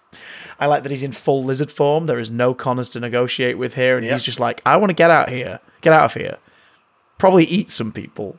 And then turn everyone into fucking lizards. I'm going to turn you into a lizard. Yeah, that's what he wants to do. That's what he wanted to do. He looked he looked less visually impressive than he did 9 years ago.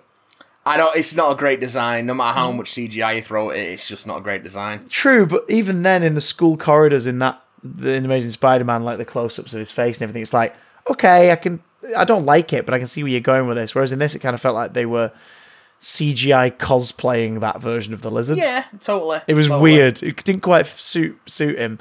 Rhys Ifans then, of course, appearing as Connors once cured in archive footage. Him and Thomas Hayden Church, which is a shame. Via stock footage. I'm starting to think maybe Thomas Hayden Church doesn't look the same anymore, so that's why they did that. But even then, if you can CGI de-age Willem Dafoe and Alfred Molina for a whole movie, you can CGI Thomas Hayden Church a little bit. But if it's easier and cheaper to use stock footage, then what are they going to do? True. What are they going to do? But last time we saw him in a role that would require him to be buffeting was as Lobster Johnson in 2019's Hellboy. That's true. He doesn't look that much different to how he looked in 2007. So get him in, because it was weird that he was this muddy sand form. I imagine for the whole film. I would imagine that they were cutting down on actors as much as possible, so as to not spoil anything. I agree. I think that is why both of them were CGI. For having to film with COVID protocols. Yeah, toward the end of filming. True. Although I didn't hate Sandman's inclusion. I know it's bugged some people a bit about, well, hang on, he just wants to get back to his daughter. Why is he abandoning the plan? Why is he abandoning Peter? And I'm like, he's got trust issues.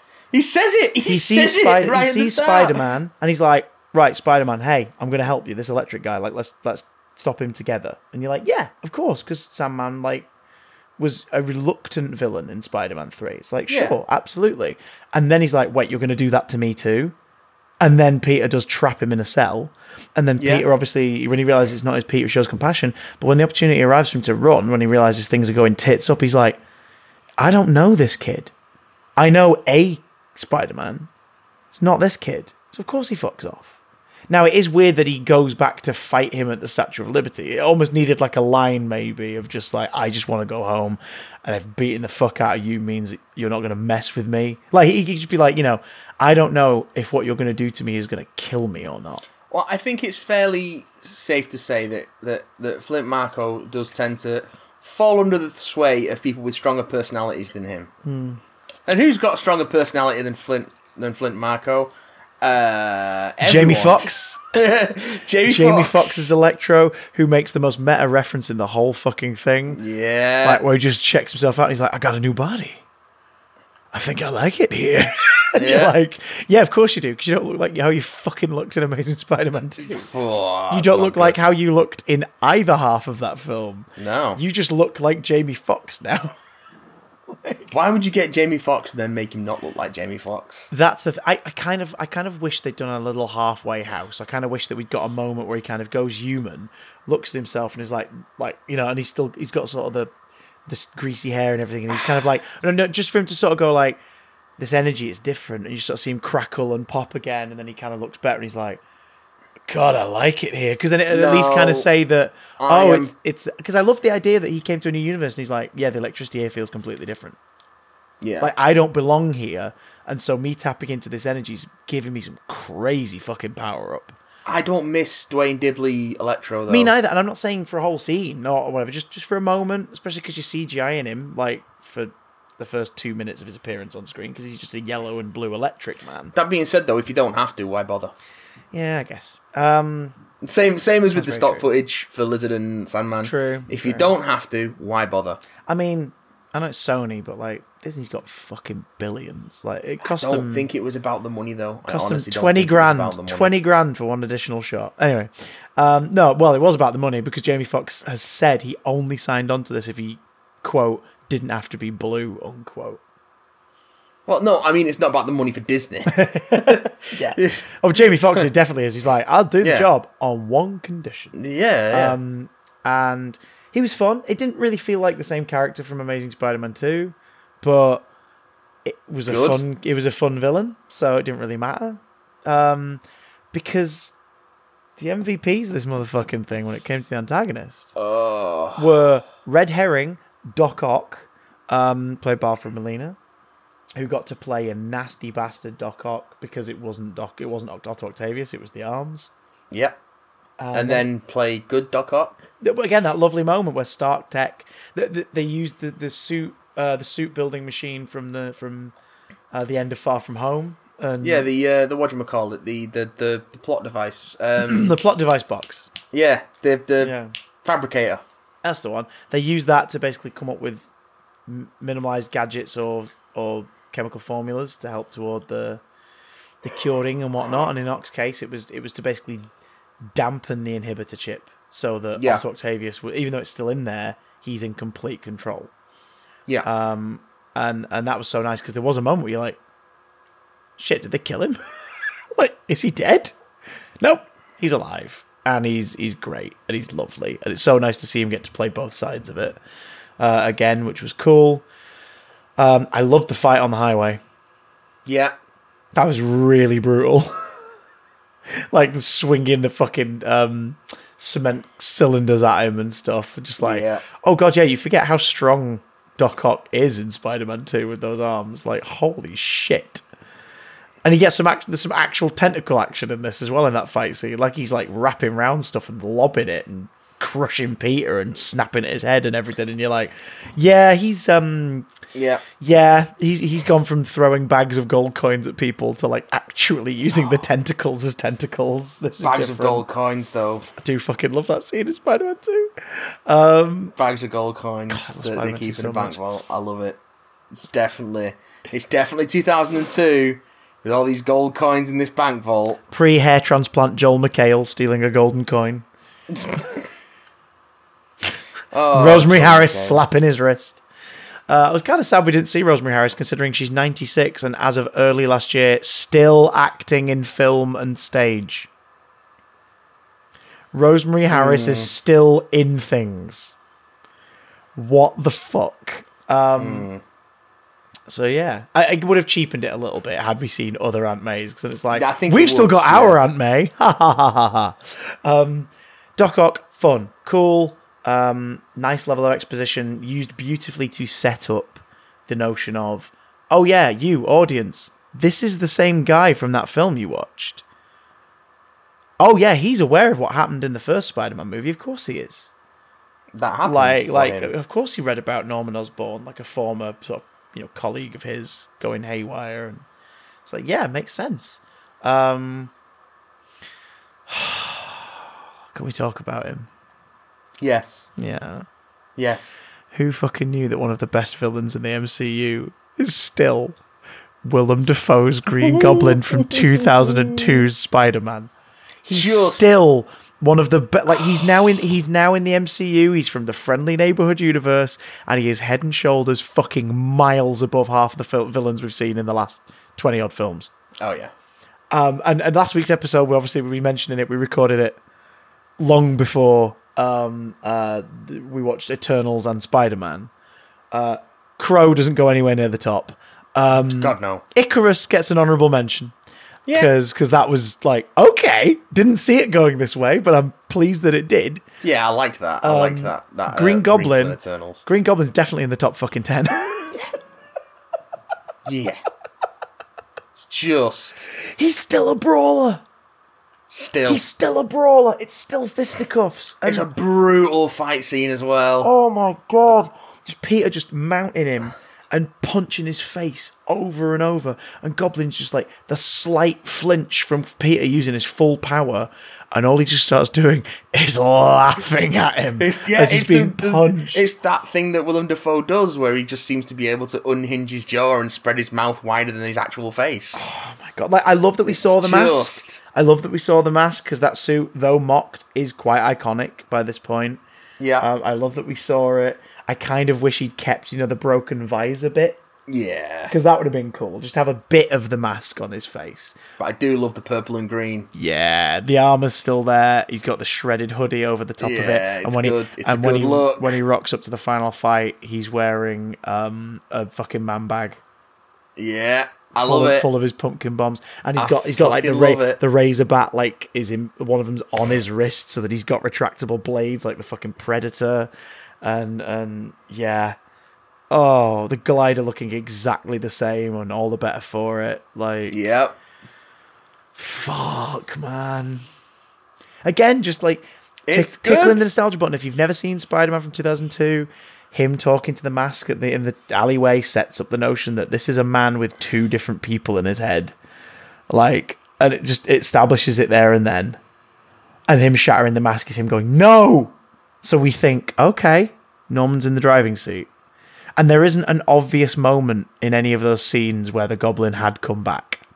which I like because it gave us finally our first proper spider sense moment in these movies. Like, we've had little ones, him kind of figuring out the illusion in Far From Home, the hairs on his arm raising up in Infinity War, but like this was the first kind of something's wrong, and just that almost GoPro style single shot of him walking through the apartment, just trying to figure out what was wrong, and then just looking at Norman and just webbing the thing out of his hand, and Dafoe just going from her to all right. And it's like, how long's the Goblin been in the driving seat? How long has he been in the driving seat? How much has he overheard? Like, oh my God, that was like I yes. My two favorite Spider-Man's my soap opera. My two favorite Spider-Man villains are the Kingpin and the Green Goblin, and I got them back on the same fucking day this month. And I'm so happy.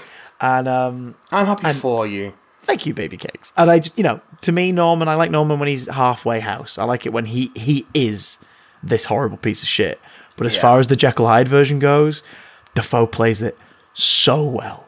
So well. He does. Fuck me sideways. Just the fact that, again, it's about power. Power is his power. Like, he is brutally strong and frighteningly agile and very adept with his weapons that he has designed. But his biggest power is manipulating and gaining power over other people. It is. And in here, just the fact that he just talks Marco into legging it, talks Electro into fucking turning tail on everybody. After they've had that lovely discussion where they both discover they got their powers from falling into something. Gotta be careful where you fall. Yeah, it's very good. That was really fun, stupid, and I loved it. It's very good. Connor's hiding in the truck downstairs, then just getting bored once he hears explosions, and him sort of going, finally. And you're like, right, he figured out when Norman turned. Like, he could sense that something was different. And he was waiting. Or he knew something was going to go. Going to kick off at some point. Yeah. That was lovely. And again, the visual of the lizard just tearing out of a truck is very cool. It is cool. And then fighting back against Doc and knocking him off the building was good. The two fist fights with the Goblin were just so fucking good. Mm-hmm. So impressive. Just, and there's some Spidey PS4 moves in the corridor fight. There's a few distinct moves from the PS4 movesets, and it was like, we see it. We see your stunt coordinators. We see what you've done there. If you are a PS5 user and have Spider-Man Remastered via Miles Morales, they added for free last week the integrated suit and the black and gold suit to the suits as a free download. So go make sure you updated your file. I'll play around in them when I get home. Goblin, fucking Goblin. The fact that the MCU's Peter, his life is forever changed, his loss is forever greater than it was before because of Norman Osborn from the 2002 Sam Raimi movie. Yeah. And it's right, because again, in the comics, in the lore, Osborn is the one who, when the biggest shake-ups happen, it's usually because he's fucked someone's life up. And it's just right. It just feels right that it's him doing it. Even in this movie, because it's that whole thing of like, you may think you've made the right decision, Peter, but you're going to get people hurt because you're a failure and people die because of you. And Norman just encapsulated that in this film. So it worked as an adaptation. It worked as motivation for this Spidey. It did. Dude, the Green Goblin, man. Hey, I'm glad they did it. I'm glad they did it and did it as well as they could. And he's something of a scientist himself. That got a massive laugh in my screening. Yeah, it's a very self-aware movie, I think. But if you don't know the meme... In a good way. If you don't know the meme, it's just, he said that in the first film. Yeah, that's what I mean. It's like, it's a good way of calling back to that stuff without being too wink and noddy. Yeah. We got a hint to Miles Morales, which was nice. Yeah. Jamie Foxx saying that he always sort of assumed his Spider-Man was black. And he's like, do you think there's a black Spider-Man out there? It's like, yeah, somewhere. Yeah, totally. Definitely. It's like maybe we'll meet him in one of the two Across the Spider-Verse movies. Maybe Andrew Garfield or Tobey Maguire or Tom Holland will meet Miles Morales. Who knows? Maybe we'll finally get in this next trilogy that is rumoured, everybody. Amy Pascal said it. Never fucking take it as definite if she says it. Yeah, it means that they've had discussions about it and she's opening a big stupid mouth. That's what's happening. I've seen a thing on Twitter being like, it's not going to be connected to the MCU, but that's from a thingy that does its...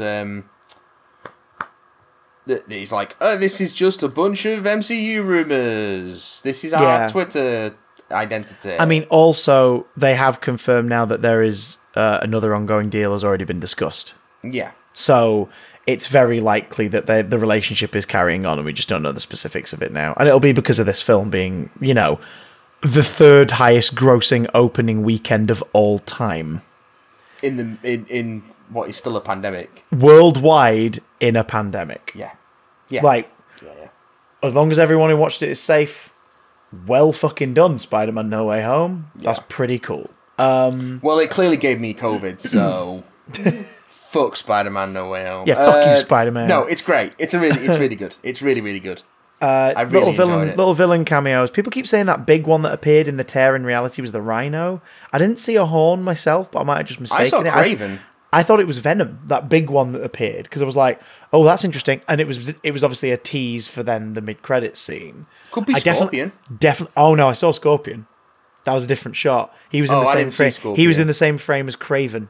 Craven was in the foreground. Craven. I didn't see Scorpion. Scorpion was further to the right. Black Cat was in there.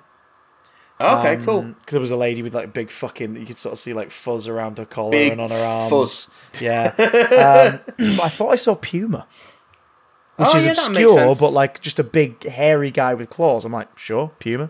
Why not? What if it was Armadillo? Excuse me, don't you mean the nearly completely built because of my fucking Jameson Build-A-Figure part Armadillo? Yeah. There's the head again. Little treat for you.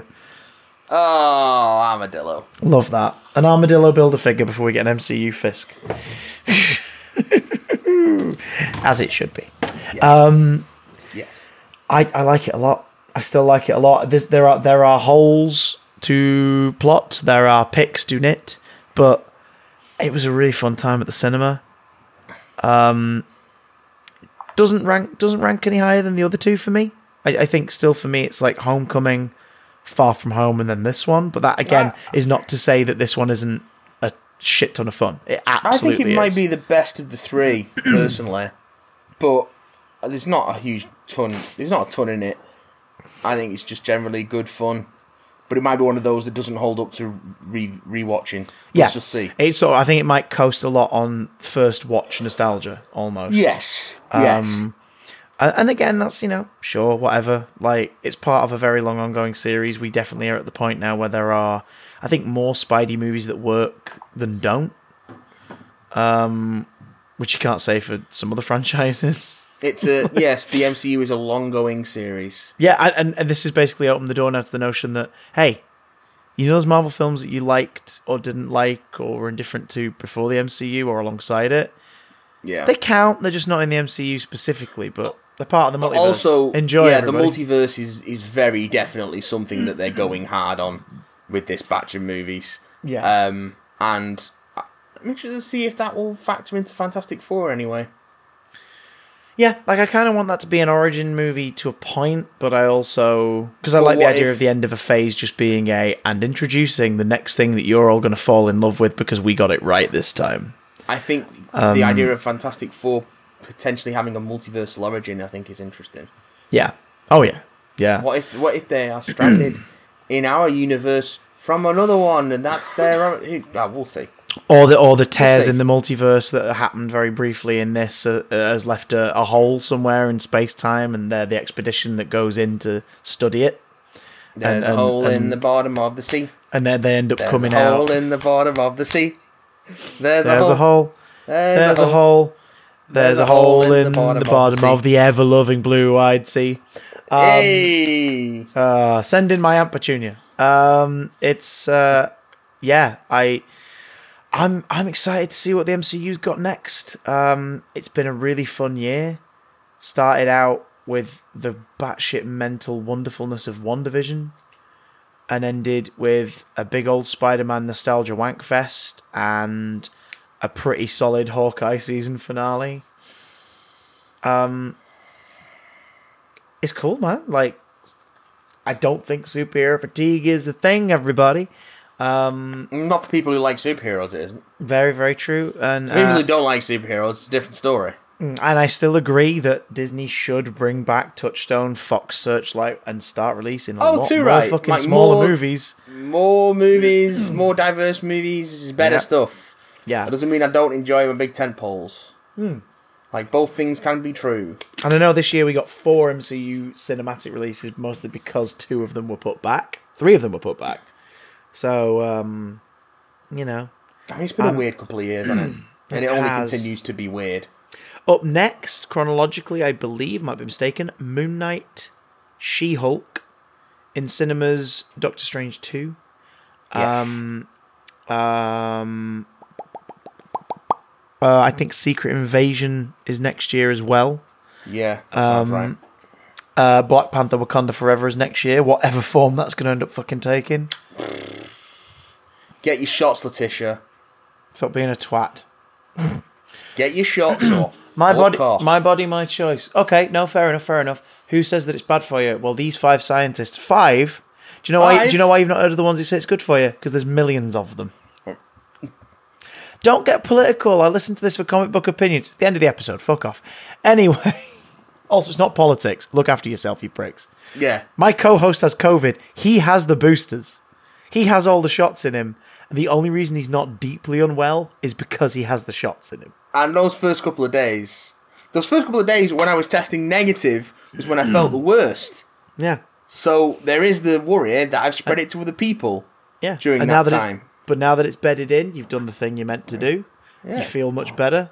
Like, as a result, you're just waiting out the clock. And that being said, Keisha's tested negative the whole time. Yeah. Just the same way that when she had it, I tested negative the whole time. Yeah. It's a weird fucking thing, so don't take chances. Just do what you can to... And I was doing everything I could. But because I got the vaccine, I'm feeling okay. I had a slightly more subdued Christmas than I wanted. And I had a bunch of my plans had to change, but I'm not deathly ill. And he got to eat pigs in blankets, so... I got to eat pigs in blankets and taste them, which was nice. Exactamundo. So I've not lost my taste of sense and smell. Do you know what is nice? What's nice? This lot. Everyone listening right now. New listeners, old listeners, whomever, who-stever, what-stever. Thank you for listening to the Big Damn Cast in 2021. In 2021. The year we finally got back together in a physical space. And then we're torn apart again. Then we're torn apart a couple of times. The year where we celebrated our 5th birthday. The year where we met Mr. Irresistible. Mr. Irresistible. Can't wait to show you what's next. Oh, he cannot wait. And of course, what is next directly for the show is this time next week. It will be our annual Best of Rest of episode where we look back at the year of 2021. What worked, what didn't work, what was funny, what was shit, what was notable. And then we have a little peek at what is still to come in the new year of 2022. Do we? I think this is probably going to be, aside from naughty little text messages and voice notes, this is probably the last time we're going to see each other in 2021. What a weird thought. It probably is. What a weird thought. When I next see you, it'll be 2022. And we'll be edging ever closer. Literally just that. We're just going to be edging. Yeah. We're going to stand back to back and we're just going to stroke it. That's what you do in your 5th podcast year, right? I hate you. No. Well, I'm going to spin that on its head. I love you, man. And I'm so happy we get to talk shit and other people get to listen to that shit and apparently enjoy listening to that shit every week. I love you too, you fool. It's an honour and a privilege. Please don't touch me unless you've sanitized. It's a honour and a privilege. Honour and a privilege. Get in touch with us, usual places, bigdamcontact@gmail.com. You can tweet us anytime you damn well like, at BigDamnCast. And if you want to help keep the lights on and fund some more experimental stuff exclusively for patrons in the new year, then head to patreon.com/BigDamnCast. But until then, dear peoples of the world, please attend carefully no more. Until next year. Goodbye. Now fuck off.